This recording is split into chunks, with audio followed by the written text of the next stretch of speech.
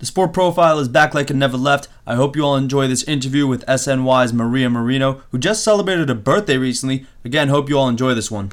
What's going on, everybody? Dylan Manfrey on hand for the Sport Profile. Back again like I never left. I'm here with SNY's Marino. So how are you doing today? How have you been handling all of this? And I saw you back in the studio recently. So how did it feel to be back there? It's been a whirlwind. I think I'm a lot better now that I am back in the studio, even though it's a little different and it's a little bit harder in some ways just to adjust to different safety protocols. It's all a good thing. It's all positive. I'm really happy to be back. But I just missed it a lot.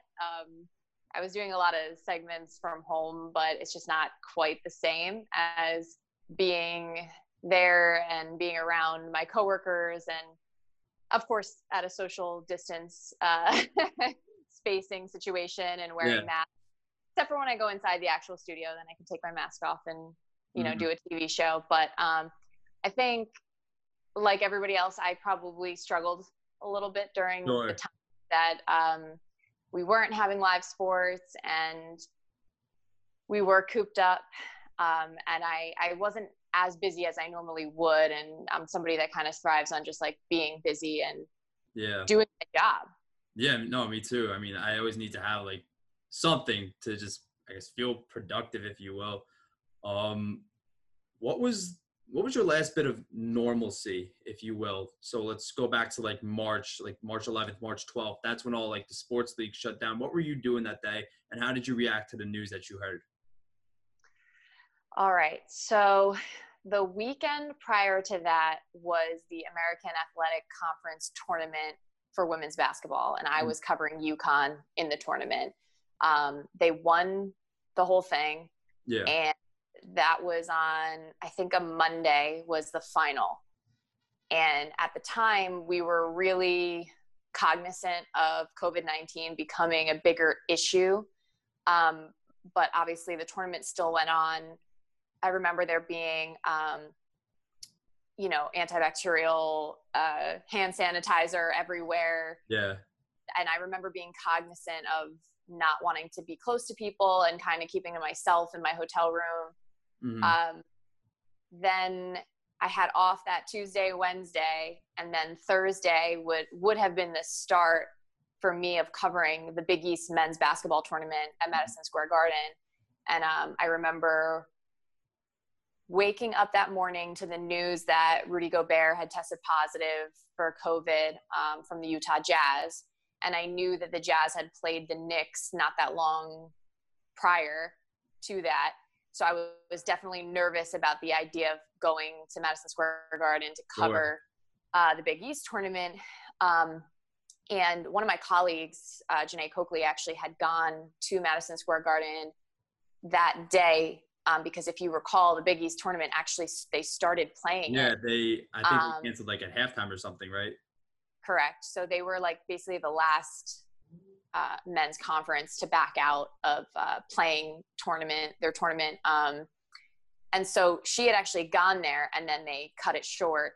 And so I pretty knew that I wasn't going to have to go there that night to cover it. And then that weekend, like you said, that weekend of like March 12th or so, we were thrust into the shutdown. Yeah. Wow. I remember being at the MAC tournament in Atlantic City, March 11th and 12th. We were supposed to be there until the 14th, but then we canceled and ended up being like the second to last college basketball game on American soil for whatever. Mm-hmm. I don't know. I just remember my Twitter feed like blowing up saying like that this is going to be over. Like, what was your Twitter feed like almost? Like, were you seeing like all these things going on? Of course. Like, why are we still here? Yes, absolutely. I mean, I'm kind of locked into Twitter a lot and sometimes more than I should be. It's like sometimes I need to turn it off and like, wind down and go to bed. But I just remember following it very closely because I was concerned from a work standpoint, just like everyone. Sure.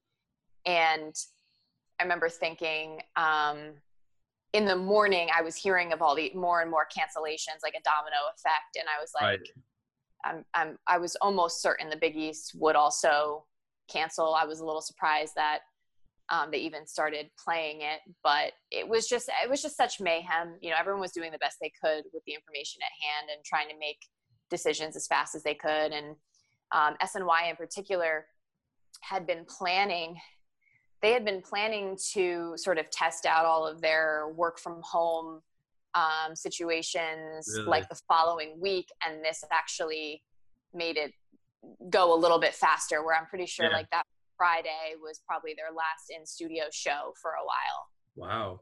How was it adjusting to, like, you know, at home studio, if you will? Because like I know I saw like a bunch of people, like, you know, fiddling to make live shots, have a nice backdrop, you know, the typical bookshelf, couple photos of family, couple bats, maybe memorabilia. Well, what did yours look like? As you can see, this is pretty much has been my setup now since I moved. I made a move in the middle of the pandemic. Really? I think it was May 1st. So initially, March and April, I figured out my setup in my old apartment and had some help from my boyfriend, actually, because he, you know, has some lighting equipment and kind of would help me like frame up the shot. And I had a tripod. I use my phone, which is what I'm using right now. Right. But to me, it's like very important aesthetically just to have a background that is clean. Like I think my background right now could be better. It could be more interesting, but I'd rather have it, you know, a blank canvas than super busy and crazy. But my initial background at my old place was pretty good. Like you said, it had the bookshelf, which makes it, I think, visually more interesting. But it's so funny, the limitations that we have based on technology, because when I tried to go into my bedroom when I moved, it was too far from my router for my internet. So it just wasn't working as cleanly. So it's like all these funny things that we have to work on, right? You know, the angle, the lighting, the internet connection, the audio. I'm sure it was all like really hard. Yeah, I mean, it's not that hard. I mean, it's something to take into consideration and figure out and make sure it's good. But if that's, you know, it's nothing to complain about for sure. Yeah. And I'm sure now it's like, you know, we've all toughed it out, and you know, you're back in the studio now. What was it like just being back in there for the first time? Did it feel real almost? Yeah, it was strange. At first, leading up to it, I was a little anxious because I was like, okay, how is this going to work? The first few shows we did, it was prior to live baseball games returning. So we had a little leeway where we didn't have to do everything live, and I could get used to things like going and doing my own makeup and miking myself up, because that's usually something we have help with, and it usually goes by really fast. But depending, that could take me a little longer than usual. And I was concerned about just like, okay, when we're trying to scramble and put a show together and I'm about to be live on the air, just making sure everything was ready and that I was able to do everything on my own. And not that I hadn't like mic'd myself up before, but it's a little different. Sports Night on SNY is a show where I'm standing up a lot, I'm moving around a lot. So you really need to make sure that the mic is secure and your IFB is secure, and you obviously don't want it to be showing. You want it to look professional. So those are just little things that I was concerned about. And then, you know, figuring out how I was going to transport in. I live in Jersey. SNY is in downtown Manhattan. So I've been taking the PATH train, which has been fine.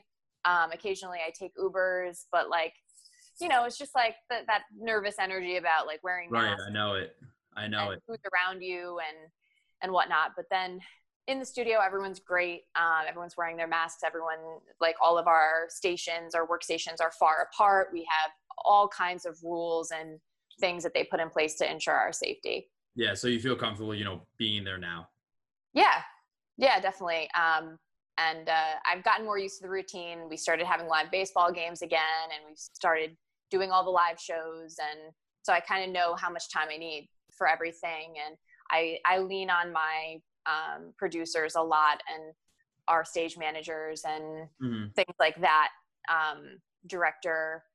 our jib operator, like all of those people, I really, ask them to make sure everything looks good, everything sounds good. Sure. So that helps a lot too. What made you want to become an on-air reporter? There's so many tracks you can take in like, journalism and communications, but what about being on air appealed to you most? Well, I started out being interested in writing. Mm. I think more than anything, I'm a storyteller.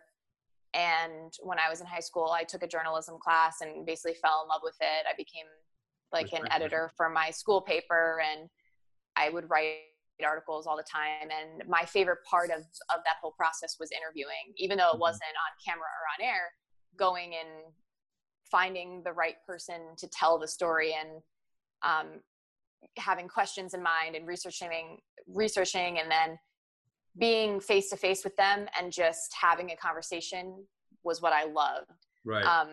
And then, take a step further, going into college, I pretty much knew I wanted to study journalism. And then I think because I liked that aspect so much, where I was in front of people and just being a people person. Yeah.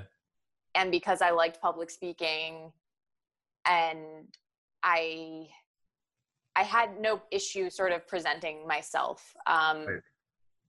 I think that's what made me gravitate toward broadcast. And so I actually, I started at a community college, Sussex County Community, and they had a really good college TV and radio station. Mm.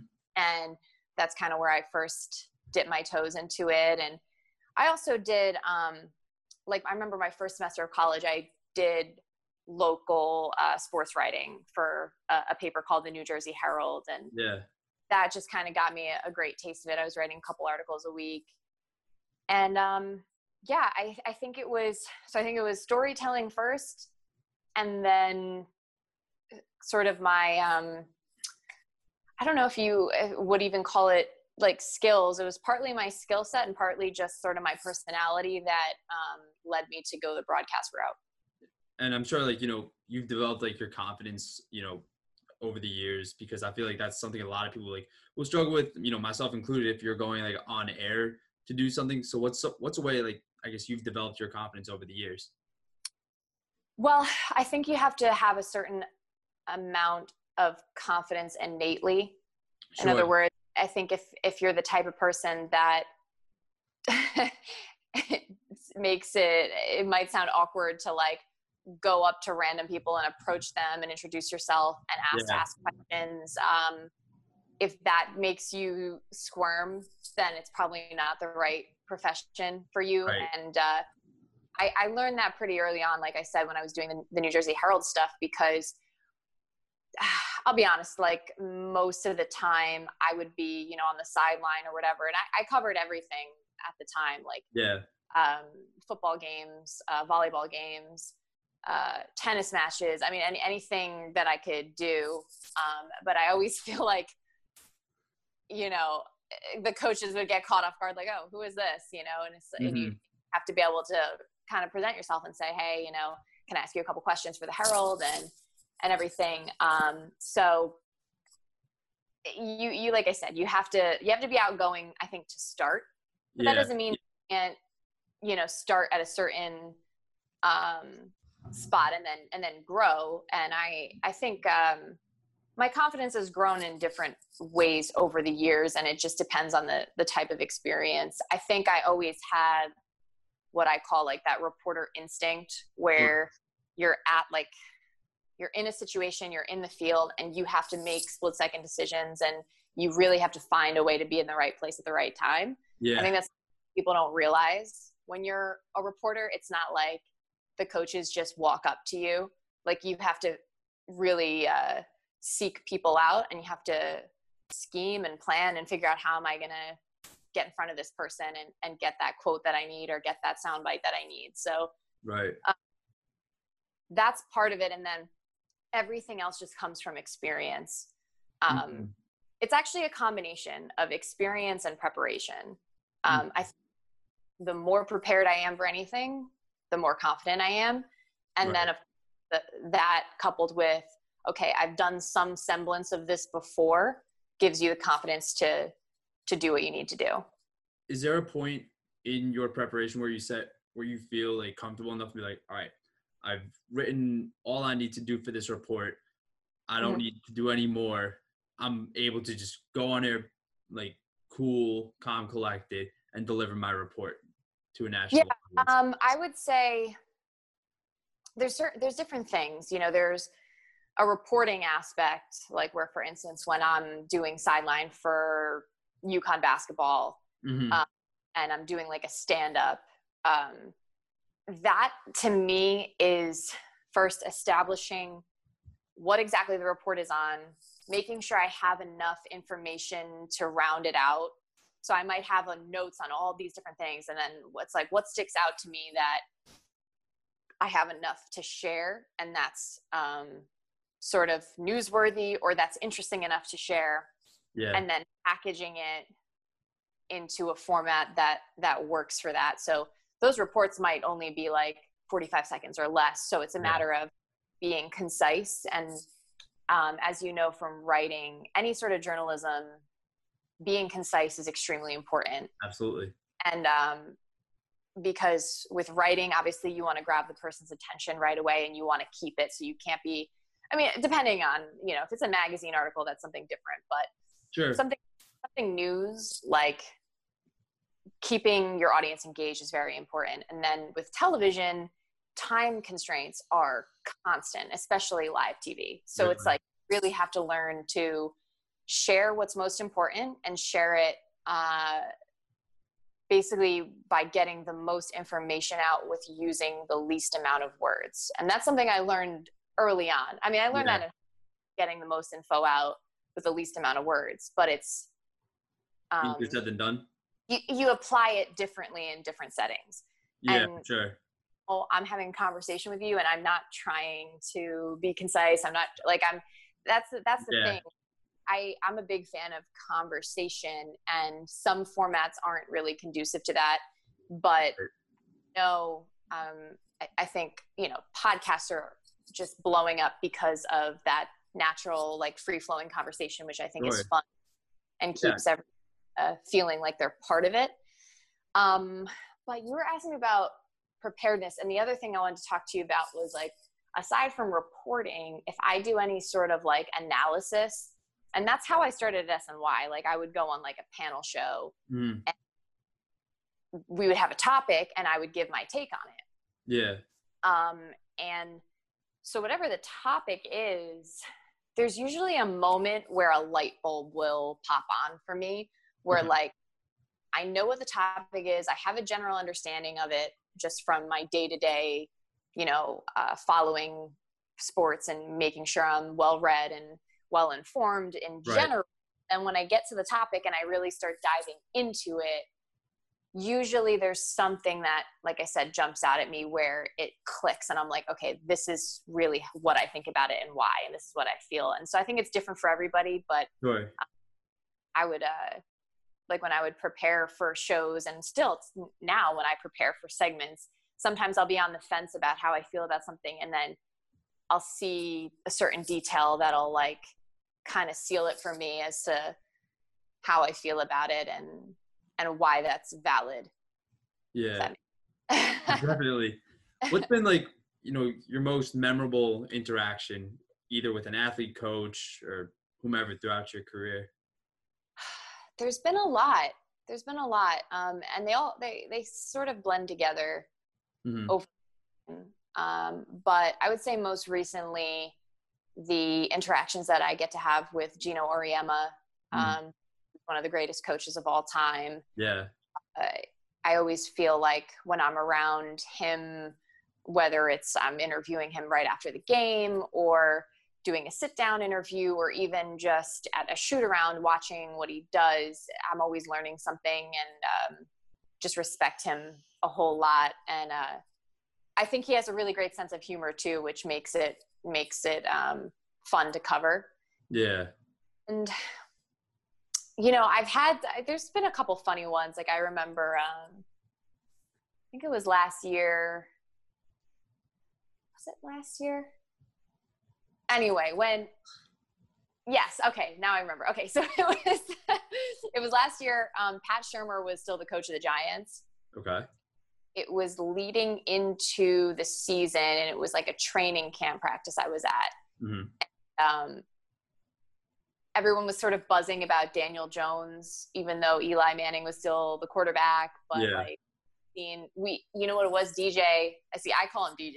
He had like a couple like really good preseason games, right? So people were like buzzing about him. Yeah. And so I asked Coach Shurmur, like, it was like one of those scrums, and I just was like, so DJ, blah blah blah blah, and he looks at me and goes, DJ, and I go, yeah, Daniel Jones, and he's like, okay, like he didn't, like, I don't know if he was just playing coy or if he hadn't heard anyone refer That's to him. Funny. But like he just kind of like did a double take, but then he like answered the question, and then after everyone like broke out of the scrum, he kind of like gave me a double taking, was like, DJ, okay, like that has a ring to it. Right, that's sick. So I don't know, like that's something that's so small, like that's not even something you would see on the air, but like little interactions like that I think are really cool. I remember like just, this is just randomly coming to my mind, but when I was back in radio before I even started at SNY, and I was doing some stuff for a channel there called Sirius XM NBA radio, and I got a credential to go to a Warriors practice. They were in town to play the Knicks, and I went to their practice at the Players Association gym, and like I just bumped into Steve Kerr, and I randomly was like, hi, like I'm Maria Marino, like I just like randomly introduced myself, and he was just like looked at me like, who are you, like what whatever, but like he like shook my hand and he was like super nice. But it's weird, like, you know, sometimes you're just in a situation and you just like have this gut reaction and you're like, well, you know, I might have like come off as like, who knows what, silly or whatever, but you know, I myself, and who knows if he would remember, but then it kind of came full circle. He's really great. I remember I got asked to cover a Warriors Knicks game for SNY. And this is before I was hired there full time, but I asked a question in a scrum as well, and he gave a really good answer. He's just really like smart and thoughtful. Awesome. And I'm going to say one more, because I know I'm going off on long tangents, but one of the other things I used to love doing when I was with SiriusXM is I think there were 2 or 3 years in a row where I did what was called like the rookie photo shoot, and it was basically like a media day for all of the NBA rookies. Okay. And so it's kind of cool because I can look at a certain NBA team and there's probably somebody on there that I've interviewed at some point. Okay. Because last like few years I've interviewed so many of these rookies, and just briefly, like it'd be like a minute or 2 minutes. Sure. But like we did a live interview with Ben Simmons at the time, and that was on our Facebook page, and it was really cool because like it's the best time in my opinion to like interview these NBA players, because it's before they like blow up and get like insane popular, and well, people know who they are. Yeah, exactly. And so that was neat and really fun to do. I'm sure I could think of more. No, that's all like, you know, really cool. And it makes me think of some of like, you know, my like memorable interactions, I guess, you know. So did you always want to, you know, cover sports when you were getting into journalism? Like, was sports always, you know, the main route for you? Not necessarily. I always liked sports, but I know you said like you played basketball for a little bit, so. I did, yeah, in high school. And, you know, growing up, my dad was a big Giants fan. My older siblings were actually big Duke basketball fans, so I liked college ball a lot. Sweet. And I was, you know, I liked the Yankees, but I wasn't like an obsessive fan. I would say I was like really into the Giants and really into Duke. Mm-hmm. But besides that, it was kind of more of a relaxed fandom. And then, you know, I was pretty athletic, but never was trying to pursue sports at like a higher level. Yeah. When I got to the point where I was trying to figure out what to do professionally, I didn't see sports as honestly like a viable option. I thought it was like really far-fetched. Mm-hmm. Even though I remember certain things, like I said, like the sports reporting for the Herald, or there were a couple other local things I did. There was like this local TV station up by where I grew up that I did like high school sports. Certain things were kind of pointing me in that direction, but I still wasn't sure about it. And it took me a few years after I graduated college to kind of find my way back to sports.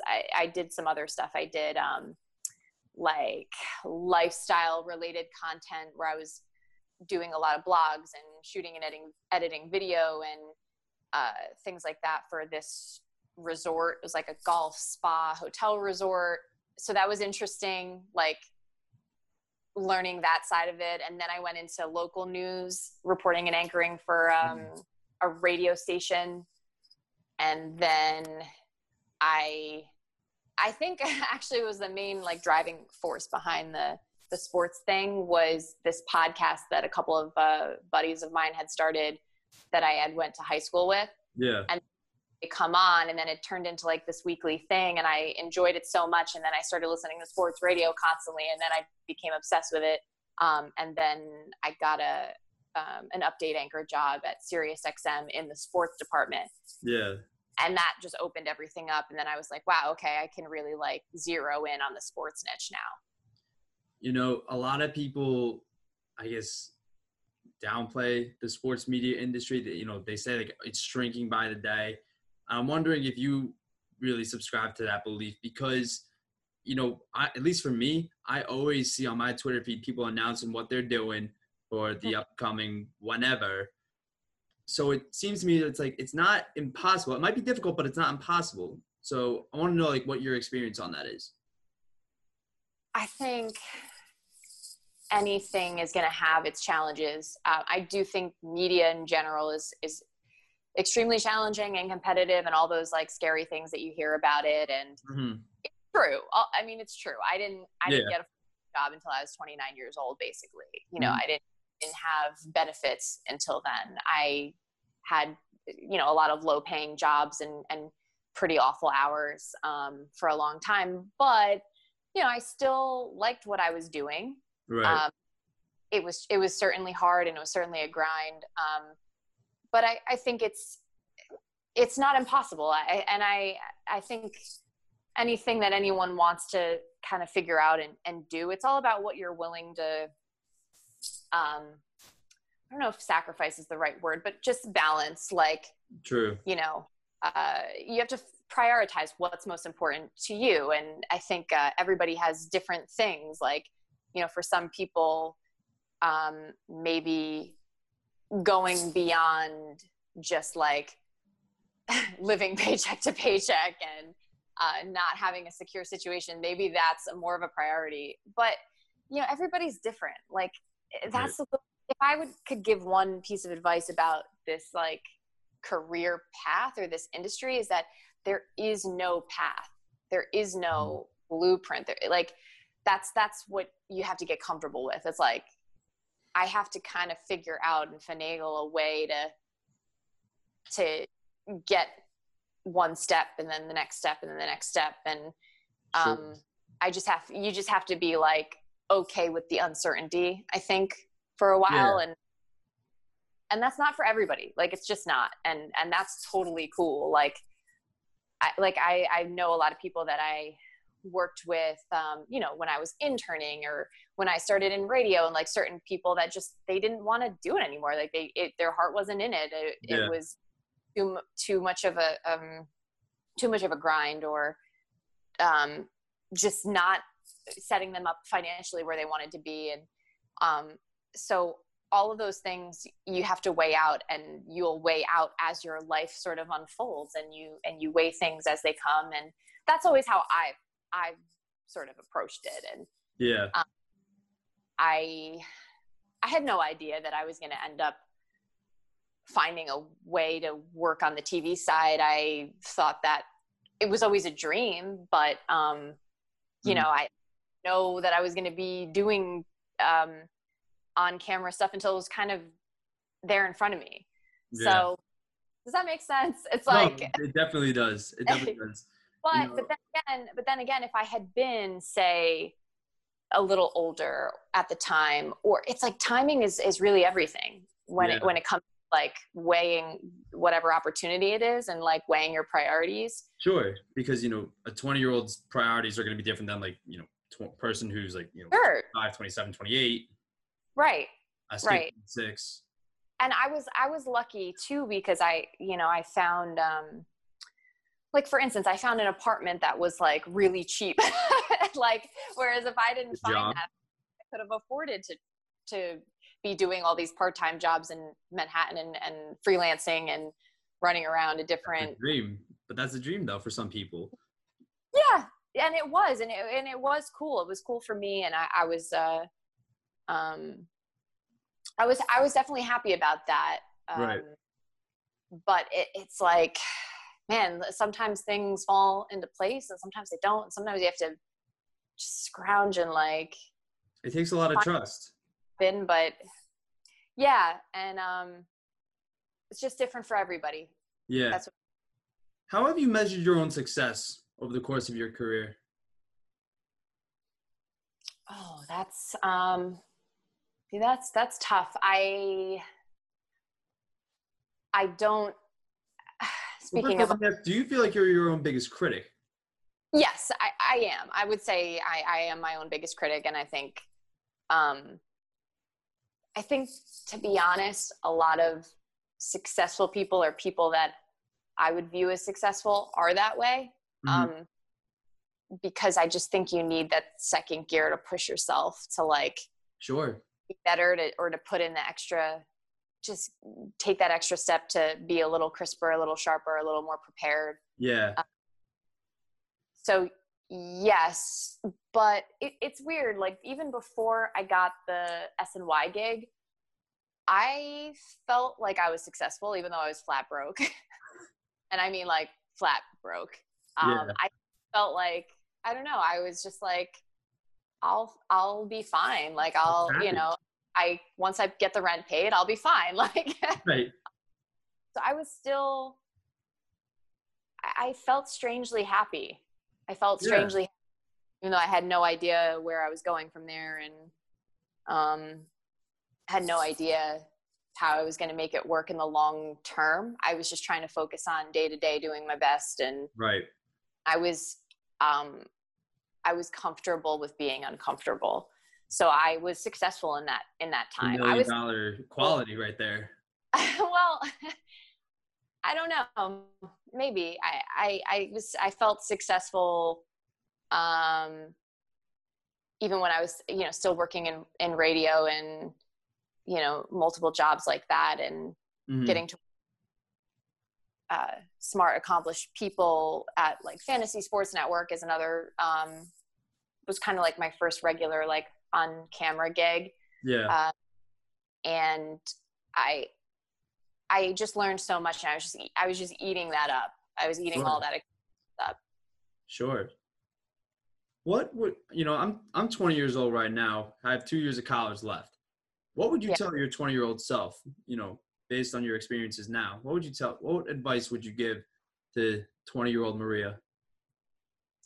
I guess I would tell 20-year-old Maria, you know what I would tell her? I would say not to rule out the sports thing, right? Because I really think once I figured out that that's what I was passionate about, I almost had to play catch up. I would spend hours on hours reading everything I could find and researching, because my knowledge wasn't anywhere close to some of the people that were working next to me that had been in the business for 20 years. Yeah. And I felt like I needed to be able to hang with them in conversation, be able to understand context. And so I really, like, I just like dove so deep into, I would spend so much time figuring everything out and watching every game I possibly could. Anytime I had to do, like, throw a documentary on, like, I would throw it on. I would just, like, I just felt like my knowledge and my overall context was behind.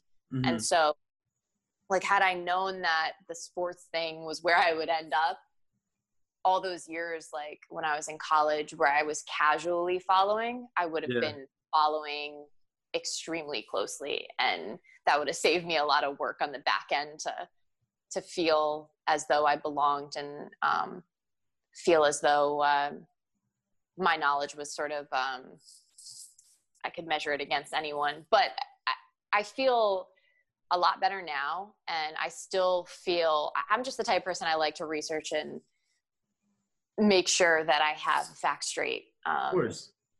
Yeah, but other than that, I think I followed.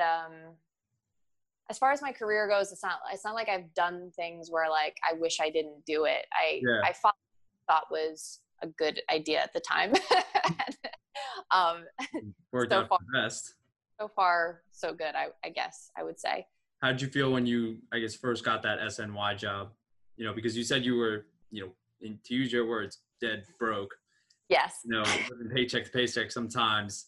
You know, so how did you feel when you got that job? So I remember when they first reached out to me, I was excited, but at the time I wasn't overly optimistic because I had reached out to you first. Yes. Someone from their kind of like their programming and production me. And like I said, I was excited, but I was trying to temper expectations because I had a few instances where I had interviews or auditions or things that I thought went really, really well and then didn't pan out.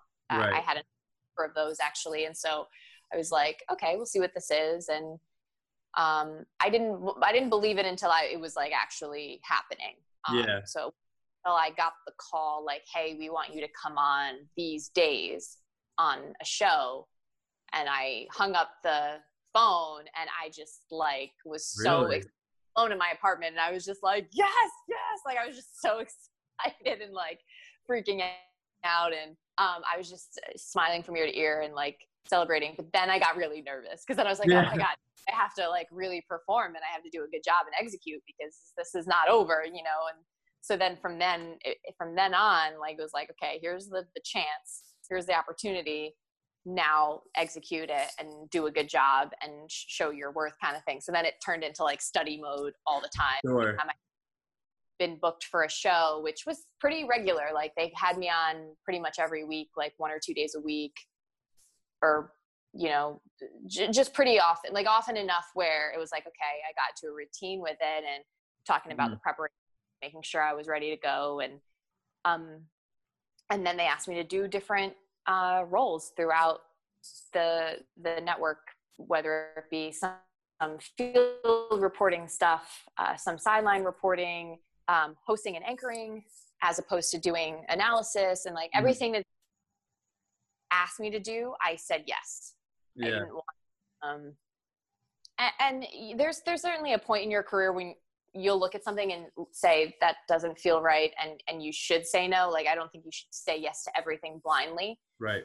But I think you have to look at certain things that are being offered to you and understand that sometimes if you say no, it's someone else's to grab. And so with that in particular, with SNY, I really wanted to be available. I really wanted to do anything and everything I could to take anything that they would give me. And then I was working there about 9 months and then got a full-time offer. Wow. Who's the first person you called or, you know, told that information to when you got the offer? I think it was my dad. I think I called my dad right away and told him that I got that offer because he was just a huge influencer for me, and he was always so supportive of my career.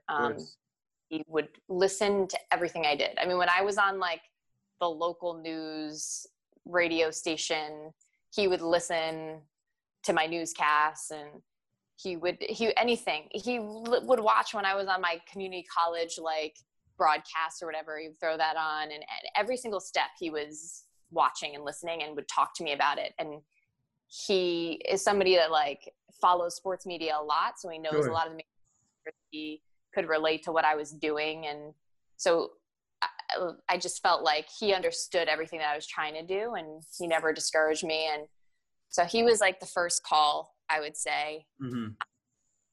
And then I remember like that afternoon, I don't even know if my mom was with him or what, but like I told my mom, I told my sister, I told my boyfriend, all in that evening, kind of, that they had actually, you know, extended that offer. So it was a very nice day. It was a good day. I'm sure. My next question was going to be, you know, who's your hero? Who's your biggest inspiration? And, you know, you just talked so highly of your dad. So I'm wondering if that's your answer to that question. Yeah, there's a number of different ones. I think in my personal life, certainly my parents are two people I look up to a ton, and I'm one of 5 siblings, and I admire and respect and look up to all my siblings for reasons. And oldest, youngest, middle? I'm the second youngest, but they all have kids. And so I them sort of in a different light because they are walking this earth with a different purpose than I am. Yeah. Children, and they're raising those kids. And I just respect that a lot. I respect their work ethic. Of course.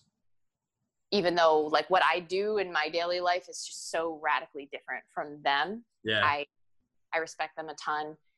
And then there's certain people in the industry that I idolize, of course.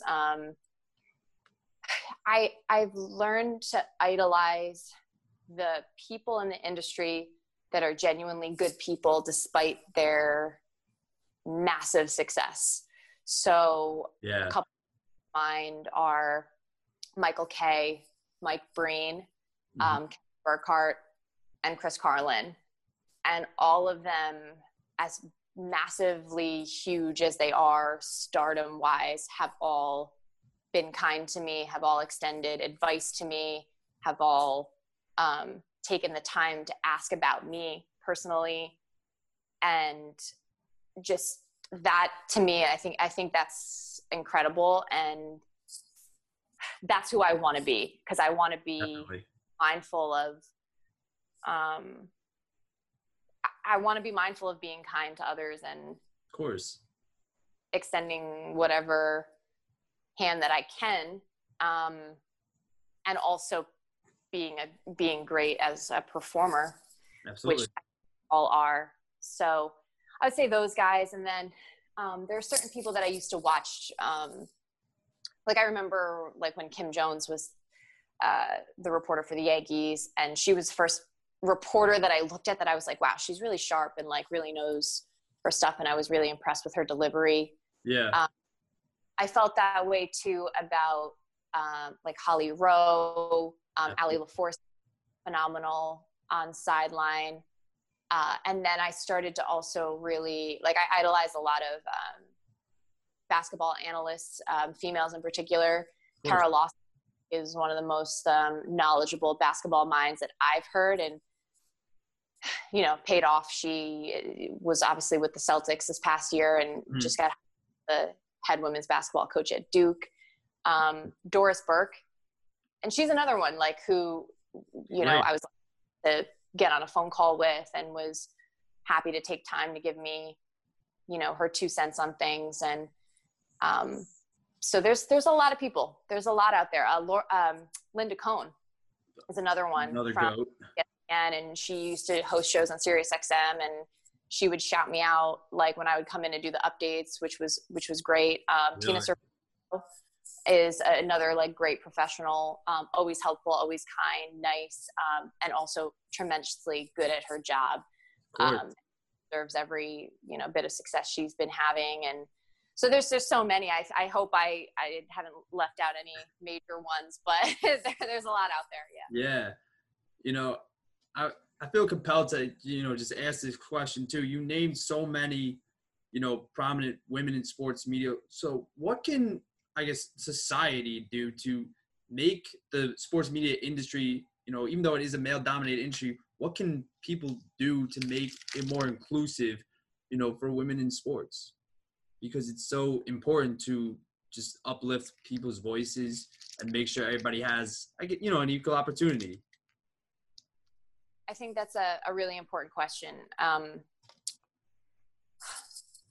As far as women in sports, both on the athlete side and on the media side. Yeah. It goes both ways. Yeah. It comes down to decision makers. It comes down to everyone working behind the scenes. Mm-hmm. And I think the people at the top need to trickle down a diverse perspective about what a woman might think or feel about a certain thing, what a woman might bring to the table that's different than what a man could bring to the table. And I don't mean one's better than the other. I just mean different. I think diversity overall just makes everything stronger. Absolutely. Different perspectives at the table. You can see things from more angles. And then when that happens, you can be more thorough and you can just be better at your job as a team, putting out the best product. And that doesn't just go for gender, that goes for, everything. Yeah. Different races, different creeds. And absolutely. I just think that there's been long-standing habits that have happened or have been developed, sometimes inadvertently, sometimes subconsciously, that require a different viewpoint in order to identify. And so I think that sometimes requires a bit of open-mindedness. And I think a lot of it has to do with education as well. And there's a lot more eye-opening situations that young girls and young women are put in now that make it a dream that they can realize, that maybe mm-hmm. they before or didn't see before or thought it was too far-fetched. And I think as far as sports are concerned, there's certainly studies out there that show that young girls who get involved in sports are successful for a number of reasons, and not just in sports media, but in business and whatnot. Yeah. There's links to success in sports and confidence and all sorts of things. So, I just it's such a hard thing for me to quantify. It's a broad topic.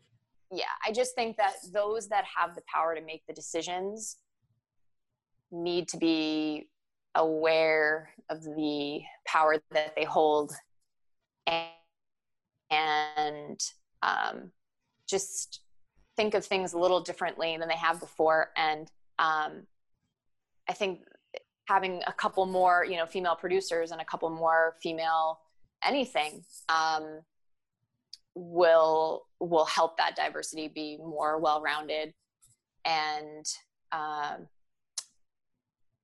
I do think that's happening. I really do think that there's a ton of respect in the workplace, and there's certainly challenges, and there have been a lot of challenges. And so I don't want to downplay that, but I also feel good about where things are going. Yeah. And yeah, I think there's a lot out there. Yeah. I was going to ask, because of, I guess this generation, being so cognizant of, equal opportunities for everybody, no matter what, race, gender, creed, religion you are, do you think, I guess, the sports media industry in general is trending in the right direction? Yes, I do. There's still work to be done. Of course. Don't get me wrong. Of course. But I think when, a woman like myself shows up at a job and is the only woman in the room full of men, I think it helps when I just hope that my hard work shines through. I hope that my performance backs up things way better than I could ever express here via words. I think just seeing that example and seeing examples of other women do it, and just seeing more and more of that gives people the just the knowledge that, hey, like, she is competent, she is just as good or just as diligent as anybody else. And it's just like all these little things add up to create just an environment that's more female friendly. Absolutely. So I think that's all I have right now, but is there anything else like you want to add, like on your experience and your your career, anything you want to share about yourself? Well, one more question I did have, and I like to ask this with anybody I'm interviewing, because I feel like it's such a unique question that not everybody's asked a lot. What's something you like or admire about yourself? Oh, something more about myself. That's tough. I already feel as though I'm talking so much about myself, but I think what I admire about myself is that I care deeply about my craft. I care deeply about the product that's being displayed. Mm-hmm. Care deeply about doing what I believe is the right thing. And sometimes it's not easy to do. And sometimes I just want to do something that's more minimum, but I can't. Yeah. And it consumes me, and sometimes it keeps me up at night. But I know that I have to do it, and feel responsible, and I feel a duty to cover what I can cover in a way that has some small influence on whatever audience I can muster. Mm-hmm. And so for me, it's about the story. It's about the athlete in a lot of cases, and sharing, being a voice for them, a voice for especially groups that I think are underrepresented or underappreciated. Mm-hmm. And I can't explain. I just feel that. And so yeah, I would just say I care. That's the thing that I like about myself. That's fantastic. So, I didn't mean to cut you off before, but like, was there anything else like, you wanted to add? No, I think that's a good end. Yeah. I mean, hey, listen, thank you so much. It means the absolute world to me for me to be able to share your story and for you to come on. So I really, really appreciate it. Thanks a lot, Dylan. Thanks so much for listening, everybody. Hope you all enjoyed this. You can check out the YouTube video on my YouTube page and the feature story online at thesportprofile.wordpress.com. Thanks again for all your support. Stay safe.